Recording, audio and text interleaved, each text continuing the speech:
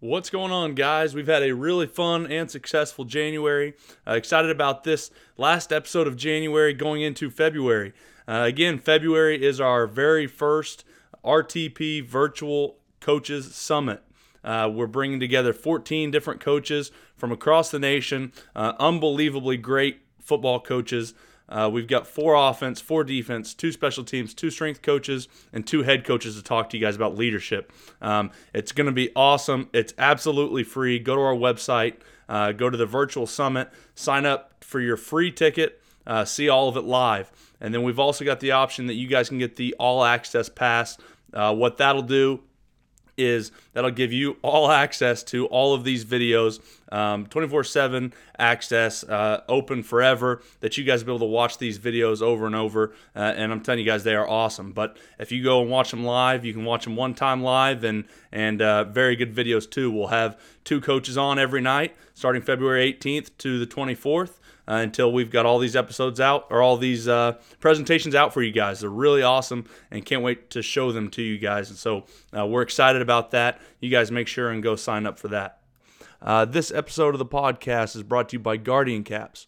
Both of our programs, Broken Arrow and Ankeny, invested in Guardian Caps this year. We feel they're helping our guys. They're soft shell helmet covers that reduce impact during practice and are used by over 100 colleges and 1,000 high schools. Texas, Clemson, Oklahoma are a few of the colleges using them right now.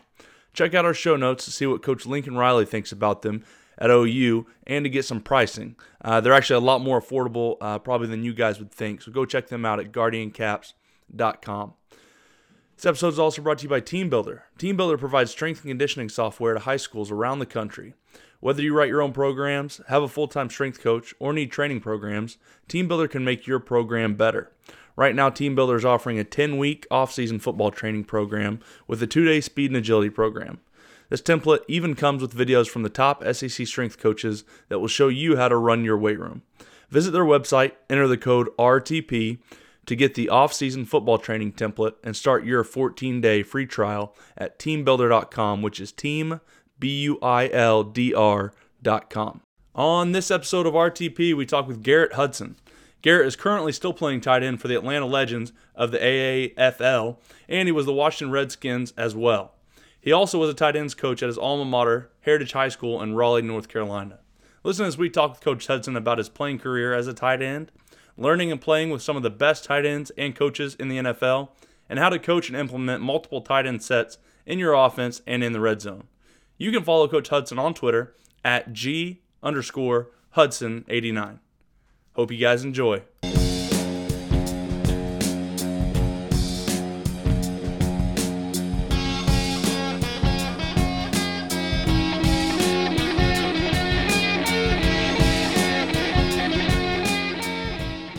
Yeah, so I started off playing football, pretty young, but didn't really, have a love for it until kind of after my senior year of high school. I didn't really take it too seriously in high school. I wanted to be a basketball player, and it didn't start consistently in high school. But I heard that I should go to some camps, so I went to some local camps.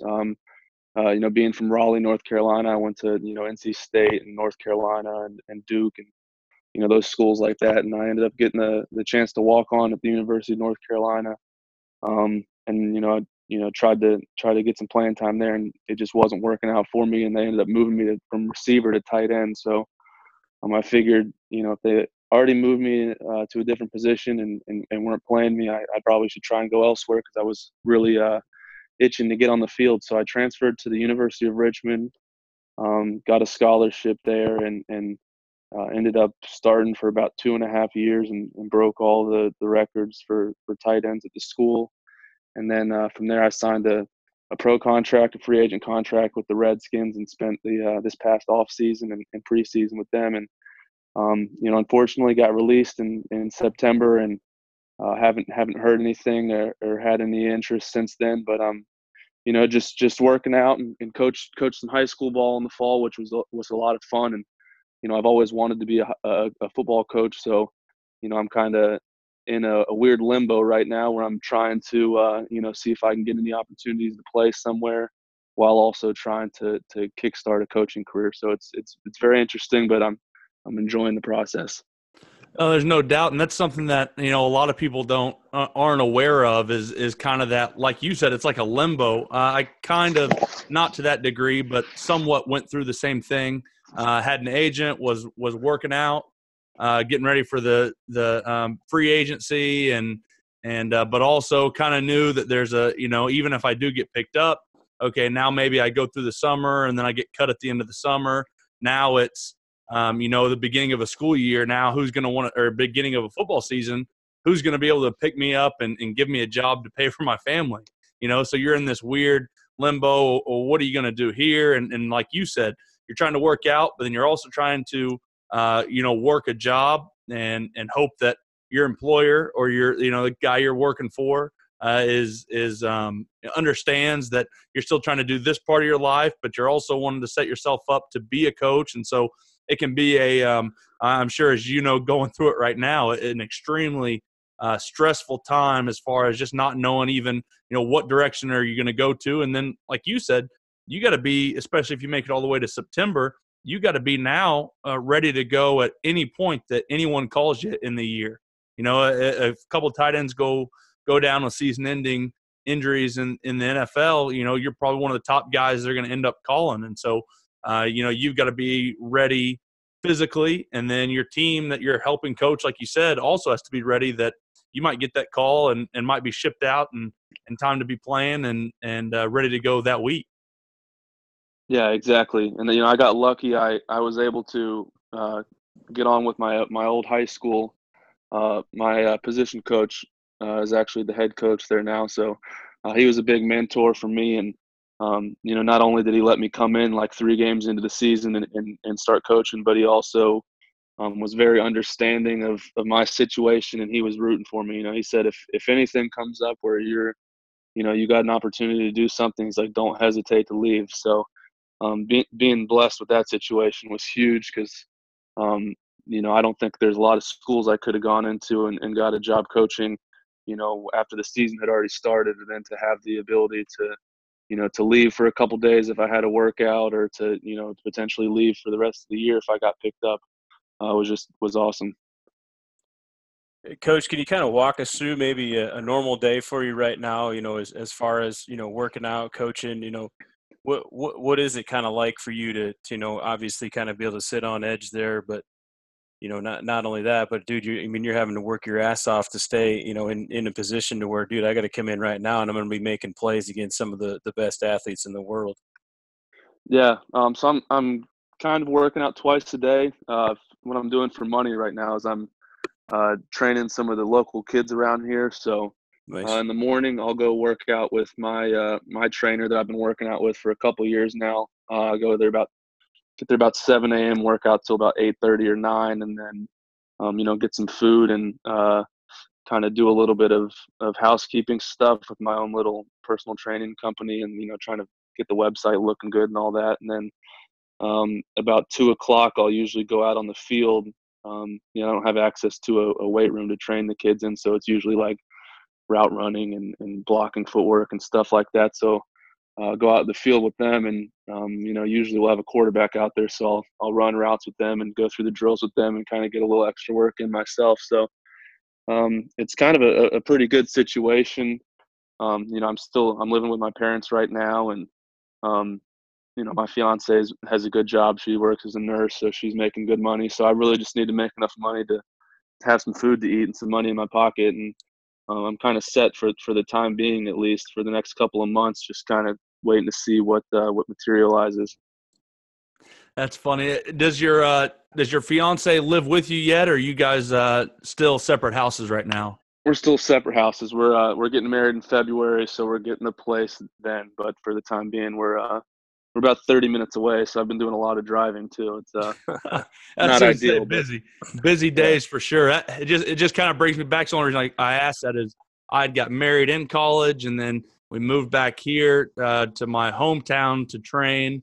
But then we had, obviously didn't have hardly any money, and then didn't know if I was going to make it on with a team. So you didn't want to buy or rent a house yet. Also, I didn't have a job yet. So I'm also kind of working in the summer, working with this high school team, but they're also letting me work out, and then we're living with my wife's parents at their house because they live in my old hometown. And so it just kind of brings me back a little bit of living with the parents and trying to support everybody else, and then still working a job and still having those big aspirations. Although I didn't make it on with the team, I got offered a no contract with the Texans.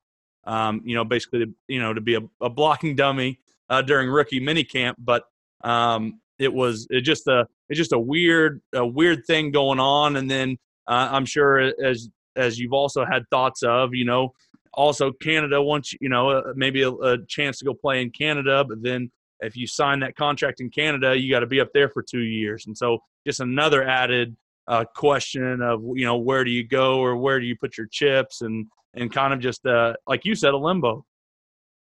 Yeah, it's been crazy, and luckily, my parents are very supportive, and she's very supportive, and the uncertainty has been a little tough, but she's supported me through it. And the joke I always make is I'll show her the Conor McGregor story where he was right. like a plumber in Ireland and they were on welfare, and I'm like, at least it's not that bad. So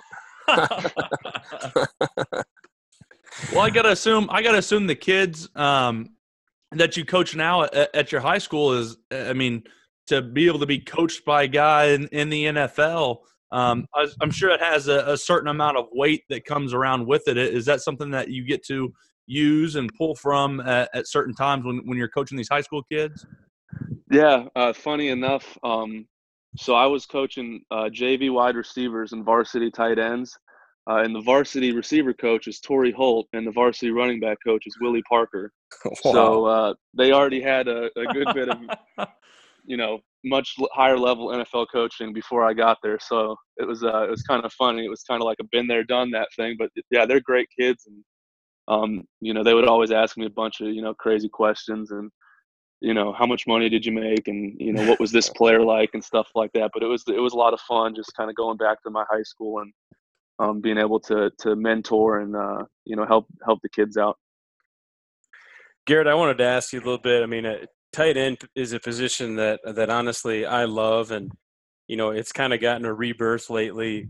Between being a hybrid receiver, guys that still line up on the end of the line. When you were training with all these NFL teams, how many different spots would you have to learn? I would imagine that it's not so easy as, okay, I'm the end line tight end and I have to learn these routes. You literally have to know almost every single route within a concept, wouldn't you? Yeah, especially when I was with Washington, because I was on the two deep. I was Jordan Reed's backup when I was there. He kind of had his own unique position. So, if it was 11 personnel, I was the Y. If it was 12, I had to know the U, which was basically a slot receiver for his plays. And then we would do a 13 personnel package, which when we did it with the twos, I had to go in there X. So I basically had to know all of the run blocking, all of the routes at every position, all the pass pro. It was pretty crazy, but luckily I had 5 offensive coordinators in 5 years in college, and we ran pretty much every system you could think of. So I got pretty good at picking up on offenses pretty quick and kind of learning them conceptually instead of just one position. What were some things that kind of helped you, to learn those things? Was there, certain aspects you had to do, or was it just diving in the playbook or just reps? What were some things that helped you learn that? Because I'm always interested in that too. Because, I love to have kids like that in an offense and move dudes around. But what helped you do that, Garrett? I would say part of it is kind of the way I'm wired. For some reason, for me, it's easier to remember a play, like not just knowing like, hey, when they call this play, I know I have this route, but thinking like, all right, so if this is a 3-man concept and this guy, has the OTB and this guy has the curl, then I got to have the flat route. But the thing that helped me out a lot, I think, especially in the NFL, was just the volume of meetings. Meeting twice a day, and then they give you the iPad with the playbook on it. So I would go back to my room after and look at that for an hour or two. So I was just kind of getting in front of the plays for probably 4 or 5 hours a day, even more when you include practice. So just just kind of drilling it in and repping it. That's kind of the thing that we ran into that I hadn't in the past this year was we used a lot of multiple tight end stuff. So like you said, which is interesting to hear, is like so our backside tight end on 12 personnel obviously is also our backup 11 personnel tight end. So he's got to learn, the formations for am I a front side tight end? And he's also got to learn the different formations, as a backup, 11 personnel tight end or the backup front side 12 personnel tight end. And then he's also got to learn his own formations for when he's in as the starting, like we call our backside tight end, like you said, the U tight end. And so he's got to learn all of that. And then, like you said, as much different personnel as I'm sure in the NFL. And then you're also seeing in college going 20 personnel. So now the tight end's also got to know all the, fullback, if you will, responsibilities, run blocking, and then front side tight end, run blocking, stuff, and backside tight end. And so, as far as in our offense as well, and all the shifts and motions and all of that comes with it, there's just so much for that position in football now that he has to know. Yeah, I mean it's getting crazy, but it's kind of like everyone's been going spread with 10 or 11 personnel for so long, and that was what was tricking people and playing with tempo. And now, people are starting to formation teams and motion against teams and try and create matchups and get some, coverage and front identifications from that we're kind of going back to how things were a couple of years ago, and it's putting a lot of stress on the tight end position. But when you got a guy that a lot of these NFL teams have, a Travis Kelce, a George Kittle, a guy like that who can do everything, and it kind of makes them impossible to guard when you can set the offense around them and set them up for success. Garrett, talk a little bit too about, some of the situational things that teams are doing, and maybe they did it with you in college, but, splitting you out, putting you in positions to get, matchups and throwing you fade routes and throwing you slant routes and letting you box guys out. Talk a little bit about that and maybe some of the things that, you did in the NFL and maybe you're trying to implement at the high school level too. Yeah, one of the things that I think is really cool that we did a little bit of in college, we did a lot of it with the Redskins, was we would start and it'd be 12 personnel, but it would look like 21. And, it'd be me or J.P. Holtz, one of the other tight ends we had that played a little bit of fullback, and we'd line up in fullback. And then, we'd shift, and it would go from being like a strong right formation, and then all of a sudden we're in like spread or 3-by-1, and everybody's in a stance. And when they did it with the ones, it was Jordan Reed and Vernon Davis, who were like two of the best receiving tight ends in the league. And it's like having four receivers and the defense thinks that you're in 21.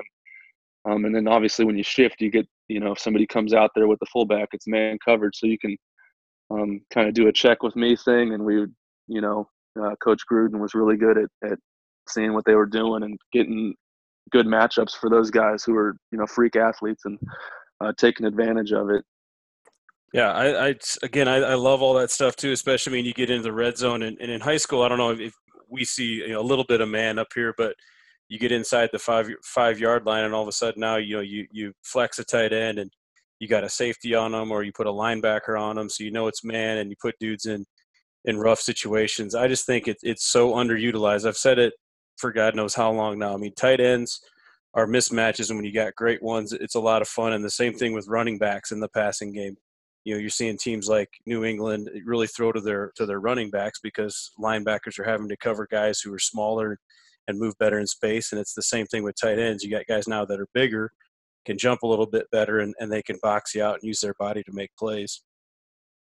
Yeah, I've been saying this since I've decided that I want to be a coach. I've always said when I become an offensive coordinator someday, obviously this is personnel based, but I would love to have, at the high school level, two kids who are 6'1" to 6'4" around there, and like 200 pounds, 220 pounds, and they can carry the ball, they can run routes, they can block, and you just line up in 12 personnel, and you can do your whole offense out of that, and you can pound the ball, you can spread them out. If you can get a couple kids like that are really versatile, and you can really take advantage of a defense. And I think the more that the tight end position becomes popular in the NFL and in college, the more it's going to kind of trickle down to high school, and you're going to see kids who actually want to play. Because right now, it's not as popular of a position. It's kind of a kid that you stick there that wants to be playing somewhere else. But I think we're going to get to a point where, the high school kids are starting to want to play tight end. Well, that's when it's really cool is when you see some of these, not even up-tempo, but some of these no-huddle teams, like you're saying, now you got two of those guys. Now you can be in, a 2x2, or you can get into or you can go two tight ends, all with the same personnel. You're not shifting anybody out. Or, you're not bringing anyone else in personnel-wise, but you're going into a 21 personnel look, and then right next to it, 11, then next 10, all with the same exact people. Which makes it, to me, really, really difficult on a defense. And then the thing that you'll run into and hear a lot from coaches, high school coaches, is for whatever reason they always say, we just don't have that tight end type kid. We just don't have a guy that's like that. And to me, I look up and down the roster and I'm like, I disagree with you. I mean, you can make this kid a tight. Yeah, he's not 6'6" and 220 and runs a 4.5. I get that. He's in high school, but you can find most places at least a couple kids that, like you said, are 6'1" to 6'3", and they're 195 to 220 that could play that tight end. You could build them into that type of a tight end kid. Yeah, exactly, and that's that's something that it took me a while to get to. Being a first year coach, but kind of bringing that up to the offensive coordinator at my school. He would kind of use that excuse with a lot of positions. We just don't have that guy, and I'd have to, convince him. Maybe our middle linebacker can come over and play fullback, or this defensive end that's playing 20 snaps a game on defense. We could use him at tight end, and we started subbing some guys around and having some guys do a little bit of both ways, and I think it helped us out a lot towards the end of the season. I think you bring up a huge point there, and just you telling the story, but having a coach, there's so many places, we can't find a tight end. And the first thing I want to ask him is, well, do you have a tight end coach? Well, no. Well, there you go. Yeah. So, I mean, having a tight end coach like yourself, who gets it, who understands the value of it, and then can give those kids that attention that they need, because, I mean, you've already outlined it. We're going to ask you to be, a base blocker, a reach blocker, a cutoff blocker, a down blocker. And then you're going to have to stand in a 2-point stance, and you're going to have to learn the entire route tree. You're going to have to be able to beat linebackers, to beat safeties. How could you possibly have that position if you don't have somebody to teach them and coach them? There's too many skills involved. Yeah, exactly. And we, before I got there, I think it was kind of something they hadn't really thought of. And then when I called the coach and asked if I could come help out, I think it kind of clicked in his head. He was like, well, now we have a tight end coach, so maybe we can start thinking of guys that we could send over there with him and actually, make it part of our offense. And we started running, a lot of one back power with the tight end off the ball. That was kind of our bread and butter play. And, we ran a lot of a buck sweep with the tight end pinning the DN and pulling around on the outside with the tackle. And, that was stuff they weren't doing before I got there. And it was kind of cool. It kind of made me feel good that I got there and we started being able to run the ball and getting the tight ends the ball and some play actions and stuff. Probably my proudest moment was our first playoff game. We were down 7, I think, with a couple minutes left, and we had been running a bunch of we ran our inside zone with ISO, so the tight end would insert and block the linebacker, and we ran a little ISO pop pass to the tight end, and he went like 80 yards for a touchdown. Yes, and I was like, we would not have ran that, if we didn't have a tight end coach. So I'm going to take credit for that one. He wouldn't have even been on the field. Yep. Well, that's one of the easiest things. I'm glad you brought that up. In 11 personnel that I can't believe people don't do more is, especially against a 4-man front, is you get an 11 personnel, and if they want to play a 9, you run one back power. If the guy wants to play really tight, or either a shade 5-9, or he wants to play a tight 6 to stop one back power, you run pin and pull out to it and let him, cave that 6 or that 7 down. And it just seems so simple to me in those numbers, that especially when they want to play, good coverage over the 2 receivers, they just don't hardly have enough people unless they're, their strong safety that they're going to walk down over the tight ends, a really good tackler, which you just don't see a whole lot of in high school.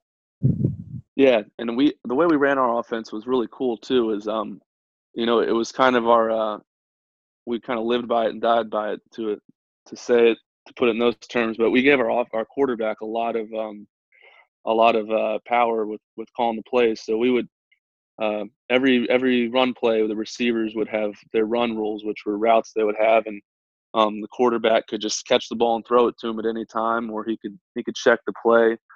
So we basically taught him how to count the numbers in the box, and towards the end he was looking at defensive end alignment and stuff like that. So we had some games where he was just off and called check stuff, the terrible stuff, but we had some games where he was basically calling the offense for us, and they couldn't line up in the right thing on defense. We would just gash them. Coach, what would you say some of the things you did, being a younger guy, just out of college, what were some influences you had? What were some maybe concerns or things you had to work on when you first, go from kind of being that player to having to kind of be a coach? Did you kind of rely on, guys that you had learned from in the past? Was there a certain college guy? Was it maybe any of the NFL guys? I mean, what were some things you leaned on to really kind of get you started on that coaching track after you'd been playing for, the last 6-7 years? My main philosophy I wanted to have going into it was something I learned from Walt Bell, who was my tight end coach at UNC, and he actually just got the head job at UMass. He was offensive coordinator at Florida State last year, but he used to always tell us that he was going to be honest with us, no matter if it was if we were going to like what he was saying or not. So you always get the kids who aren't playing a lot, and they come up to you and ask Coach, what can I do to get on the field? And as much as it was hard to tell a kid, it wasn't as easy as just work harder. I would tell them, well, honestly, you're gonna have to just get better at catching the ball. You're gonna have to get a little faster, a little bit bigger. You're a freshman, you got time. And I think some of the kids didn't necessarily like that, but I think if they listened to what I was saying and actually applied it and worked on it, it's going to make them better in the long run. And I think that they'll end up seeing that over the next couple of years, especially if I'm able to stay at this school for a while. But I forgot what else I was going to say. And then the thing I struggled with the most probably was trying to maintain that superiority, I guess. Only being in high school like 5-6 years ago, and being in their shoes, trying to be a leader more so than like a peer almost. I caught myself kind of joking around with the kids on the sideline every once in a while when they probably should have been paying attention, and that was tough. And speaking up in the coaches' meeting rooms and stuff. And as a player, you listen and you try to learn everything you can, but it took me a while to kind of adjust to the point where I was,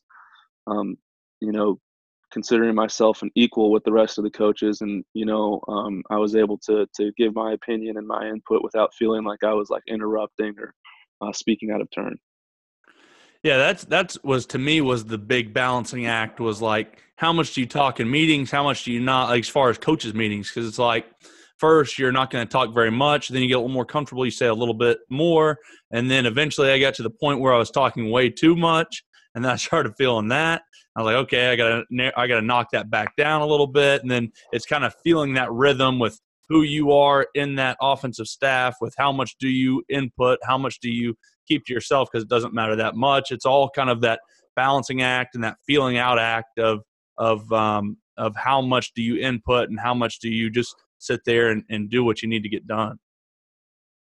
Yeah, I think my first coaching meeting, I don't think I even talked. I think at the very end, the offensive coordinator had to like call my name and asked if I had anything to contribute. But by the end there, I got really comfortable with all the guys, and it was a great group of coaches, and we all got along really well, and I started feeling comfortable suggesting stuff in the game. I think that was when things started clicking to me, is when I was able to come to the offensive coordinator in between series and tell him that maybe the corner is playing really far inside and we could run the 12-yard bench route against them, and we had that, and then we could get him with the out and up eventually. And, he started, listening to me and calling that stuff, and it was working. It kind of gave me some confidence to be able to speak my mind a little bit more and not be so reserved. So when you were playing, did you guys ever run? I'm sure you did.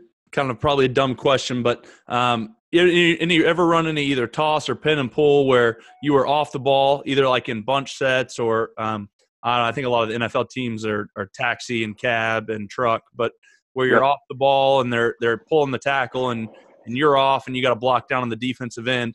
We've done that a little bit at our high school and I think we get better at it, but I don't have a great coaching cue or tip for that tight end because it can be a tough block because you're off the ball. So you've given that defensive end an angle. If he's upfield too hard and you don't take a hard enough step down and a hard, tight enough angle, then he's going to beat you underneath. And then if you go, sell out too much to block down and he reads the tackle pulling over the top of your face, now he's up over the top of you, which is where you definitely don't want to get beaten. So if you guys have ran that very often, or if you've ran that very often, what are maybe even some mental coaching cues that you gave yourself, or what was some good things that you got from a coach when you did have to do that?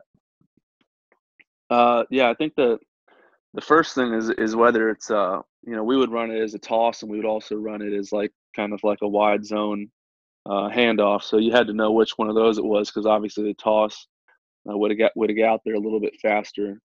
So on the toss, it was really just truly a crack. It was just putting your face mask in the outside V of the neck is where we would put our landmark, and as long as you got him to run inside of you up the field, we would say that that was why our backs were on scholarship, or we're getting paid what they were getting paid. They would get outside of that, but the one where they're handing it off was a little bit different, and I think our coaching point was to make it look like power, like it was a down block on power, but to keep your hat on that outside V of the neck, the outside number.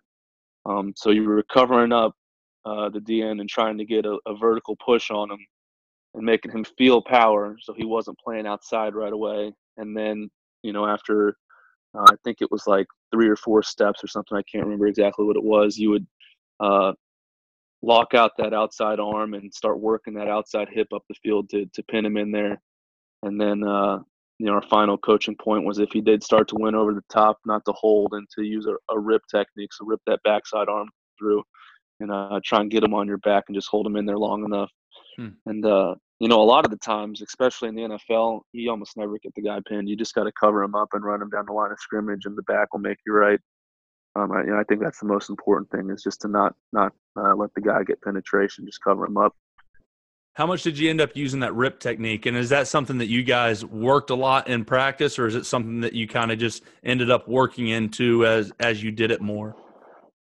I think it was one of those things where, the first day we put the play in, everybody was getting beat down the line of scrimmage across their face. So the next day, pre-practice, we started working on it, and we did it pre-practice and post-practice. And that's kind of how we did it. That was the last we saw of it, but we'd work into practice. And, I would, especially when I was with the Redskins, I did that all the time. And, it kind of sucks because everybody was running, all those linebackers and stuff were running so fast that you would almost always turn your back to them and rip, and then you'd get ran over and just get thrown into a pile. But my guy didn't make the tackle, so that was what was important. I love it, though. That's a good coaching point, because I think that's always kind of one of the things that the guys get caught, and we've said the word limbo a few times. You get kind of caught in limbo. Do I smash this dude down, or this guy's really playing across my face? So now you tell him, oh, hey, just don't get beat across and pin him. But I think I like what you're saying. Be aggressive, attack the V of that neck, and if the guy does fight over the top, hey, here's a technique for you to just hustle your ass off, rip this dude, and just make sure that he's not going to get to where he wants to get to. Yeah, exactly. I think finishing blocks is if you have that mentality to always finish and play through the whistle. One thing that Coach Callahan used to say is you never know, when that last little extra shove, or maybe you lay out for a guy and you might get that cut right at the last second. The ball cuts off of you for a touchdown. You just never know until the ball carrier's on the ground. So just playing through the whistle and Sometimes it's unorthodox, but just doing what you can to cover your guy up and give the running back some space. How would you guys meet when you were with the Redskins? I know you mentioned Coach Callahan, the O-line coach, but how often would you guys meet with the O-line and then maybe break off? Was that something you did every day? Like, hey, first meeting of the day, we're always with the O-line. Second meeting is more pass game. How would that kind of break up? Yeah, we would usually the meeting sessions would go. We'd go team, and then we'd break up into groups, offense and defense, and then so offense and defense we would do.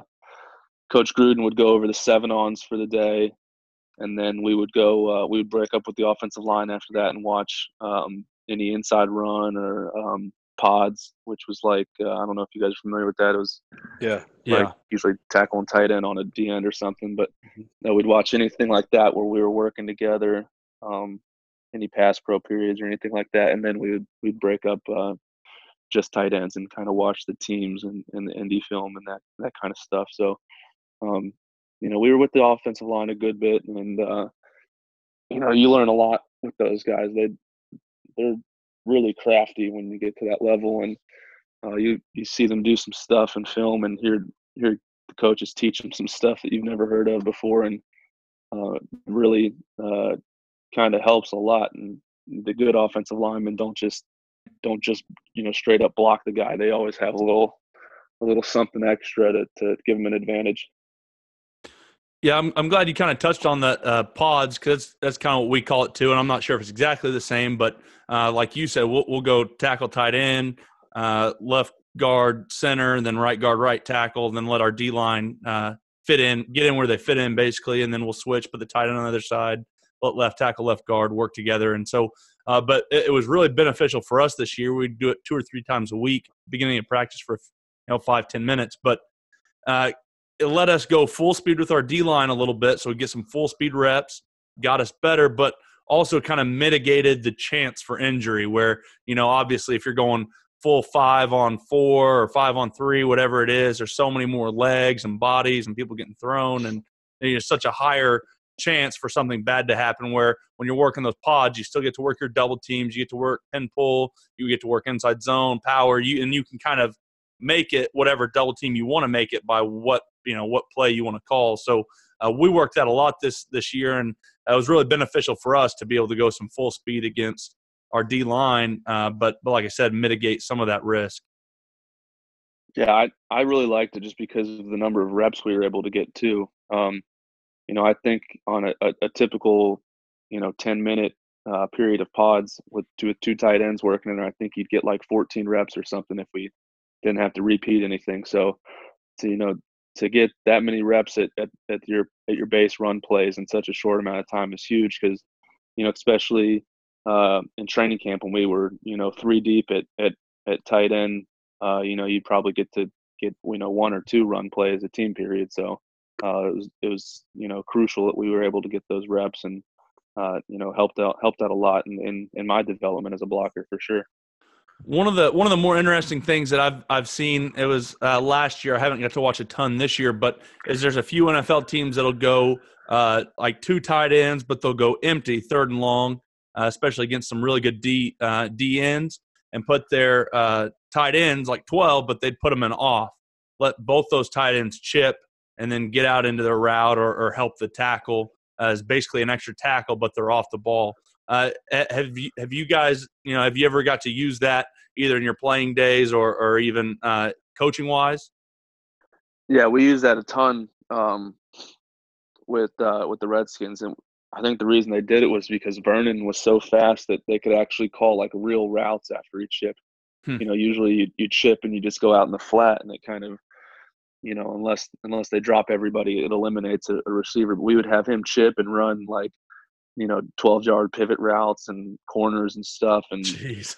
Sometimes the DBs would just lose him. I think the touchdown he scored on Thanksgiving, I think he chipped before he went out on that corner route, and he was wide open. So yeah, we did a lot of stuff like that. Yeah, I mean, I liked it because the DNs wouldn't see you there, and you got a chance to take a shot on a guy that would probably beat your ass if you went up against him one-on-one in pass pro. Hey, How did you guys call that, Garrett? When you guys did call chip, was it like a part? How would you guys call that part of the protection? Because I'm always interested as to like how they'd call that protection.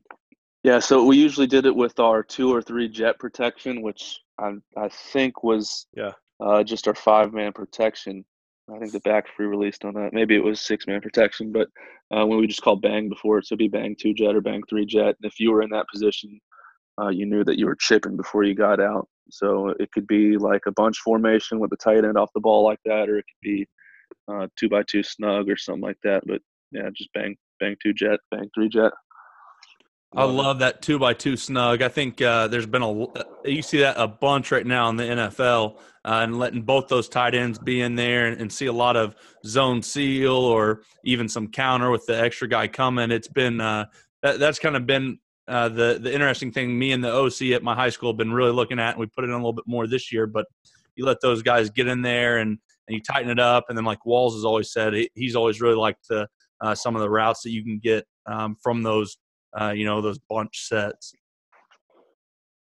Yeah, I know that I've been watching a little bit of Chiefs film just because I'm such a big Travis Kelce fan, and they do that all the time with him. And he like usually they put him, they figure out where the best pass rusher is going to line up, and they'll put him over there. So he's like just teeing off on like, he killed T.J. Watt one time. I was watching him play the Steelers, and I think he got Von Miller pretty good a couple times last time they played the Broncos. So it's I don't think he's the greatest blocker, but he does. I mean, he gets to take some shots on people there, and makes the DN slow down and helps out the tackles.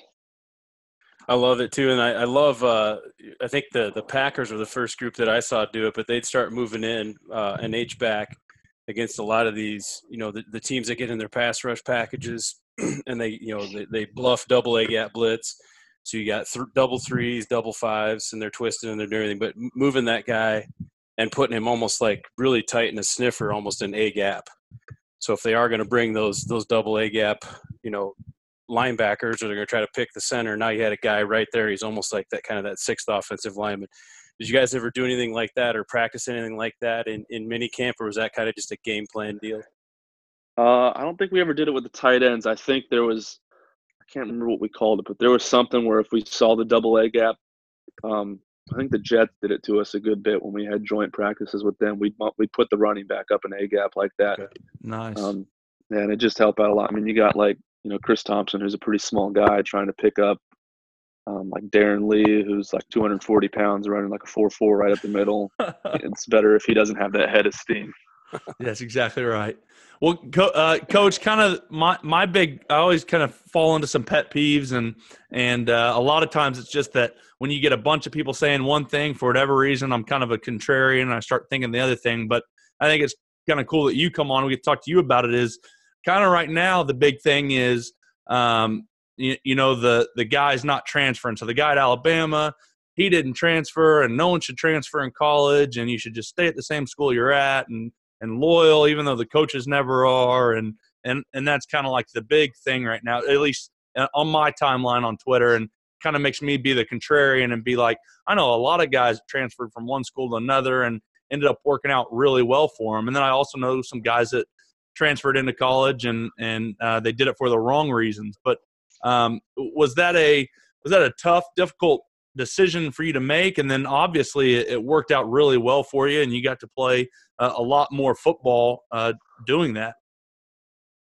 Yeah, I'm a huge fan of it, and I actually I've gotten the opportunity to to talk to a couple kids via social media that have kind of reached out to me, and guys going into college this next year, and they're in a similar position where they were had the opportunity to walk on at like a Power 5 school, and then they had some smaller offers.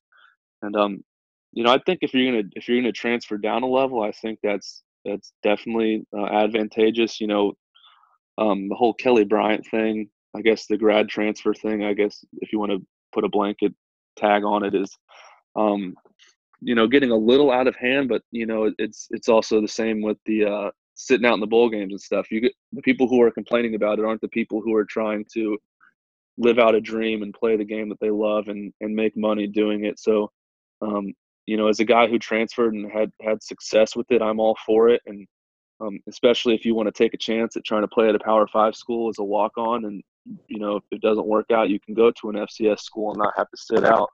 And you're really, probably better off for it, redshirting at a, in the SEC or ACC or something and going up against the starters every day, as opposed to, maybe playing a little bit as a freshman on special teams or not good in that same competition in practice.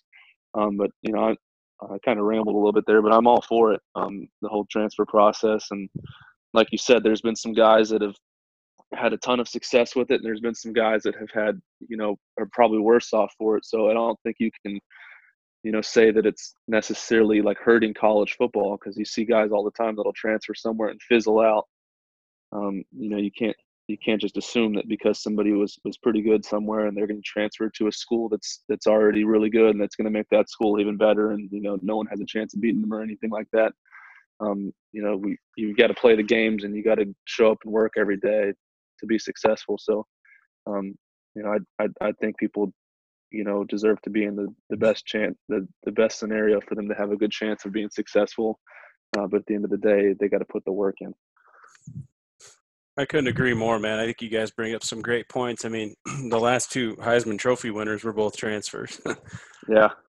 Everyone's cheering these guys on, and they have no problem with it when it works out. And then all of a sudden, a kid on their favorite team transfers, and now the kid's a bad kid, or this happened, he doesn't want to work. They come up with all these reasons when in all actuality, if you weren't getting paid what you wanted to at your job doing whatever, you'd go get a new job.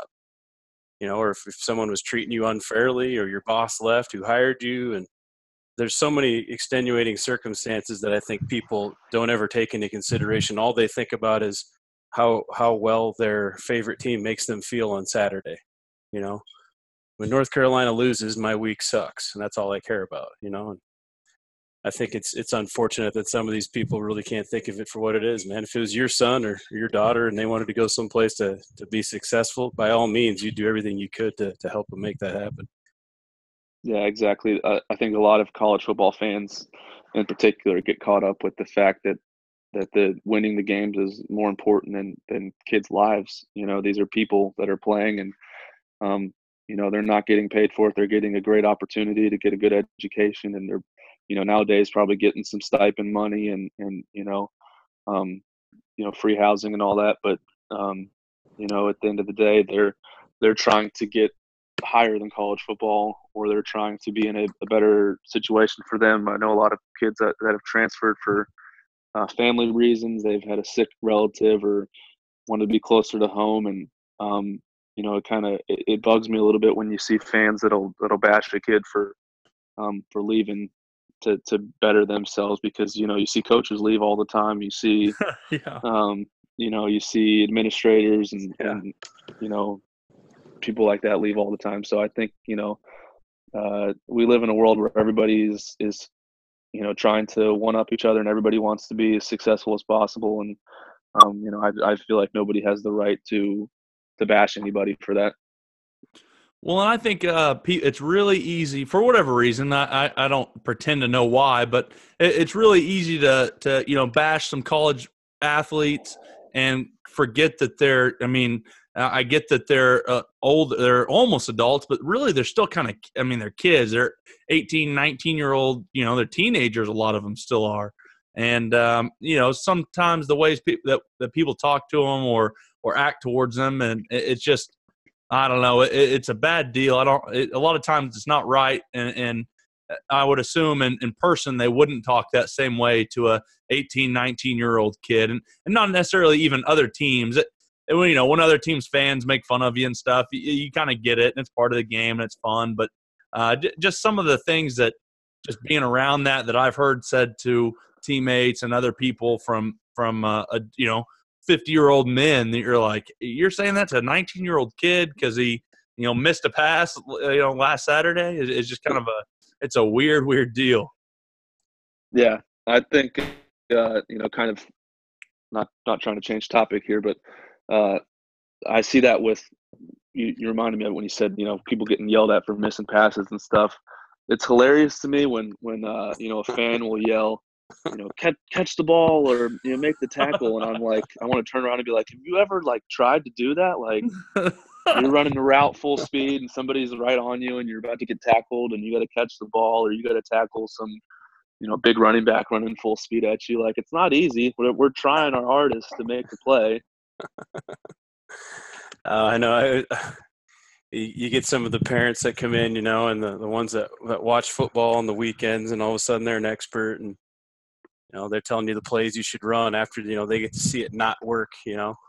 The armchair quarterbacks and the hindsight's 20/20. But I just think it'd be hilarious. Like when they say catch the ball, if I could go to their place of work, it'd be like, turn on your computer. Just yell at them for do your taxes.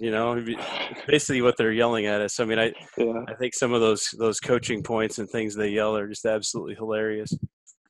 Yeah, I love the little community on Twitter right now of like everybody wants to be like a film analyzer and like post their filming their TV and breaking down the plays and stuff, and it's like completely 100% wrong, and it's like just some guy that has like 12 followers, and I'm just like cracking up at it like, yeah, you think you know what you're talking about. I'll just let you have this one, bud.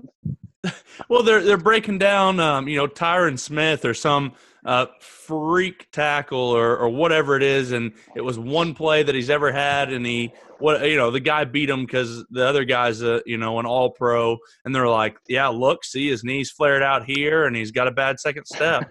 You're like, screw off, man. Yeah, it's Tyron Smith. Yeah, okay, he had a bad snap, but for you to be able to try to break down his technique is laughable. No, see, that's why. It's because his lead toe was pointing at a 30-degree instead of a 40-degry angle. Yeah, it has nothing to do with Khalil Mack running full speed That's right. Right up underneath his chin. My other favorite one now too is all the draft analysts you have. Yeah, there's all the new Mel Kiper Juniors out there on social media. So I got this guy ranked 30th, and then if the guy gets drafted, 30th or something like that, all of a sudden now he's the expert, because he got lucky. Yeah, the internet is a weird place for sure. There's no doubt. So what's it look like? I think, right, I don't know a ton about the rules and stuff, so I would assume you can still get picked up right now in the NFL, but obviously later on in the season, the more it's going to look like, getting picked back up after the season when the rosters expand. Is that something that you're looking at doing? When season gets over and those rosters expand and they got to sign some more guys, trying to find a spot there, or are you leaning more towards trying to start your coaching career? Yeah, I think I'm gonna give it till I guess right before the draft. I think is when they start to kind of do that stuff. My agents are still working really hard right now and trying to find stuff for me, and obviously, high school or maybe even college, if I got a chance to do that, wouldn't start the season till July or whatever. Sure. But right now, I think a good opportunity would be this new Alliance of American Football League. I'm trying to get on with them. Nobody really knows how it works because it's the first year. So yeah.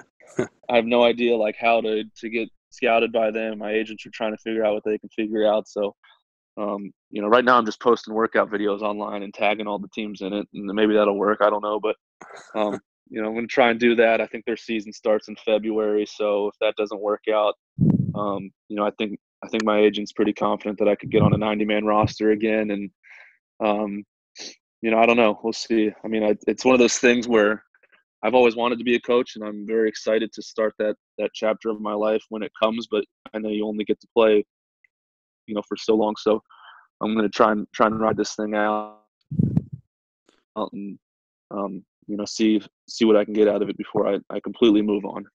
I'm really excited about that new league because, and I can't think of any of them off the top of my head, but sounds like there's some real deal, offense coordinators, defense coordinators, real coaches, ex-NFL, big-time ex-college coaches it's going to be, really good football. I'm excited to even see what, different offenses and different tweaks that can be made when maybe there's not as much pressure on those coaches and really lets them open up, their playbook or their mindset about the game.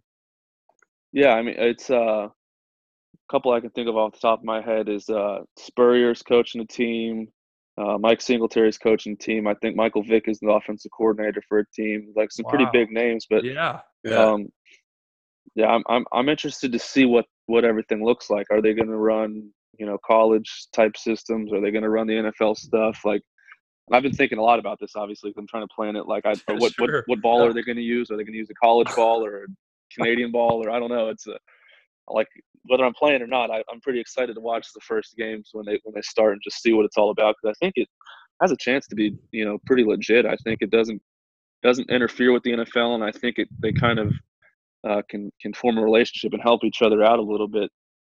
So it might be a cool new thing, at least as a football fan, not even as a player or a coach, just to have good football on the TV for the whole year. Yeah, because they're running this in the spring, right? So start, I don't know, was it February or March? Yeah, I think they start the week after the Super Bowl, and I think they end like the week before the draft. So it's literally like, once it's over, then they'll be into like the rookie mini camp coverage and the training camp coverage and all that. So you'll have football on the TV pretty much year round. Which is the way it should be. Yeah.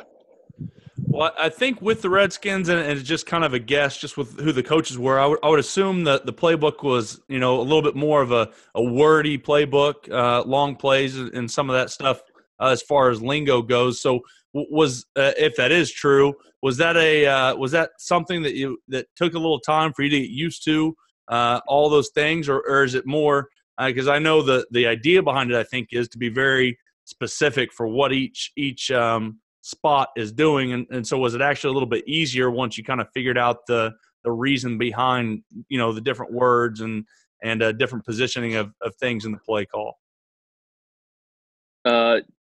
Yes and no. It was easier until you got tired and your eyes started to like glaze over in the huddle and you started to zone out for just a second. And then you think he's calling one thing, and then like you miss the little minor detail, the little tag, or you didn't hear your route or something, and then you're like, oh crap, I have no idea what I'm doing, and that's not a good feeling. Give me an example. Give me an example of like the longest play call that you guys had. Let's see. You'd have like it would probably be one with like a shift.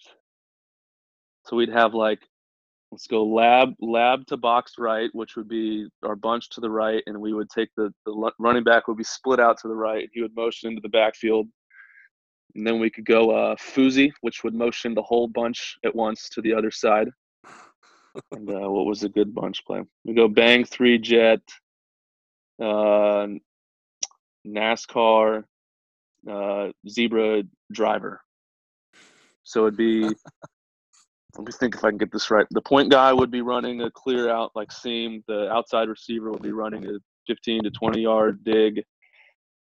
The tight end would be chipping and running an 8-yard pivot. And then the zebra, which is what we call the slot receiver, would be running a shallow cross. But drive would be just a shallow cross. Driver means it's wider. So that would put him out in between the numbers and the hash instead of on the hash. Good Lord. Yeah, better be paying attention in the huddle. I guess you're right. And I think we'd actually tag the guy running the dig route on the NASCAR, so you'd have another tag in there too. Jeez. Yeah, that would be like I said, that'd be like you said, if you're a little bit tired there, you better really be keyed in. But man, pretty wild. Well, yeah, we're coming up on an hour. I know we've taken up a lot of your time, but the way I like to end, kind of all the episodes is I like to kind of ask my last question, which is when you're watching, another team's offensive line. So either as a coach or when you were playing and watching some film, either way, you're watching another team's offensive line. What's some things that they'd be doing that would make you think highly of their offensive line coach? Yeah, this is a question I prepared for because I've listened to you guys' show a lot. So when I was at Richmond, my junior year, we had John Garrett as our offensive coordinator, who was he was an OC at Oregon State one year, and he coached tight end for the Cowboys. So he coached Jason Witt, and he's kind of the reason I wanted to be a coach. But To make a long story short, his like catchphrase was, "Do you love football or do you just like it sometimes?"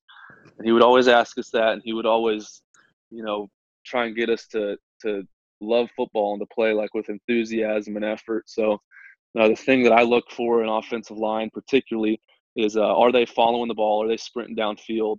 Are they helping each other up when someone gets knocked down? Are they the first guys in the end zone when we score? Are they celebrating? When you watch them on film, his thing would be he wanted the other team, their coach, to come up to him after the game and say, "Wow, those guys love football." So that's kind of what I look for is that. And then the other thing, I guess, would be, how they do against the blitz and against twists and stunts. Are they communicating?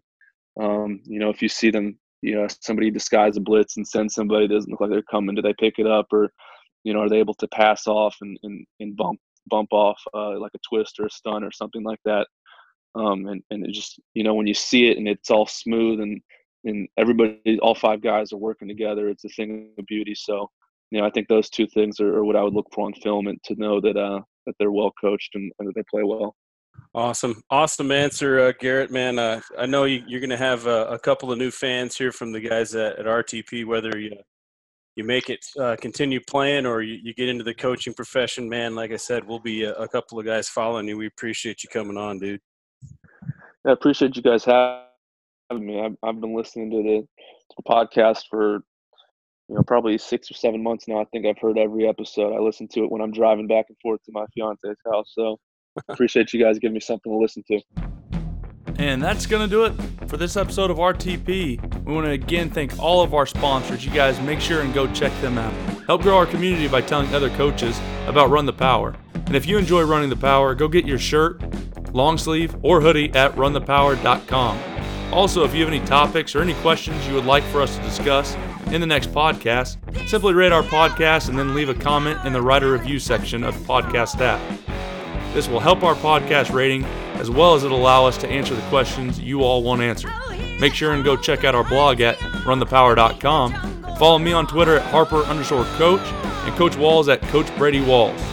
Run the Power now also has its own Twitter and Instagram, and you can find that at Run the Power. Hope you guys enjoyed this one. Talk to you soon.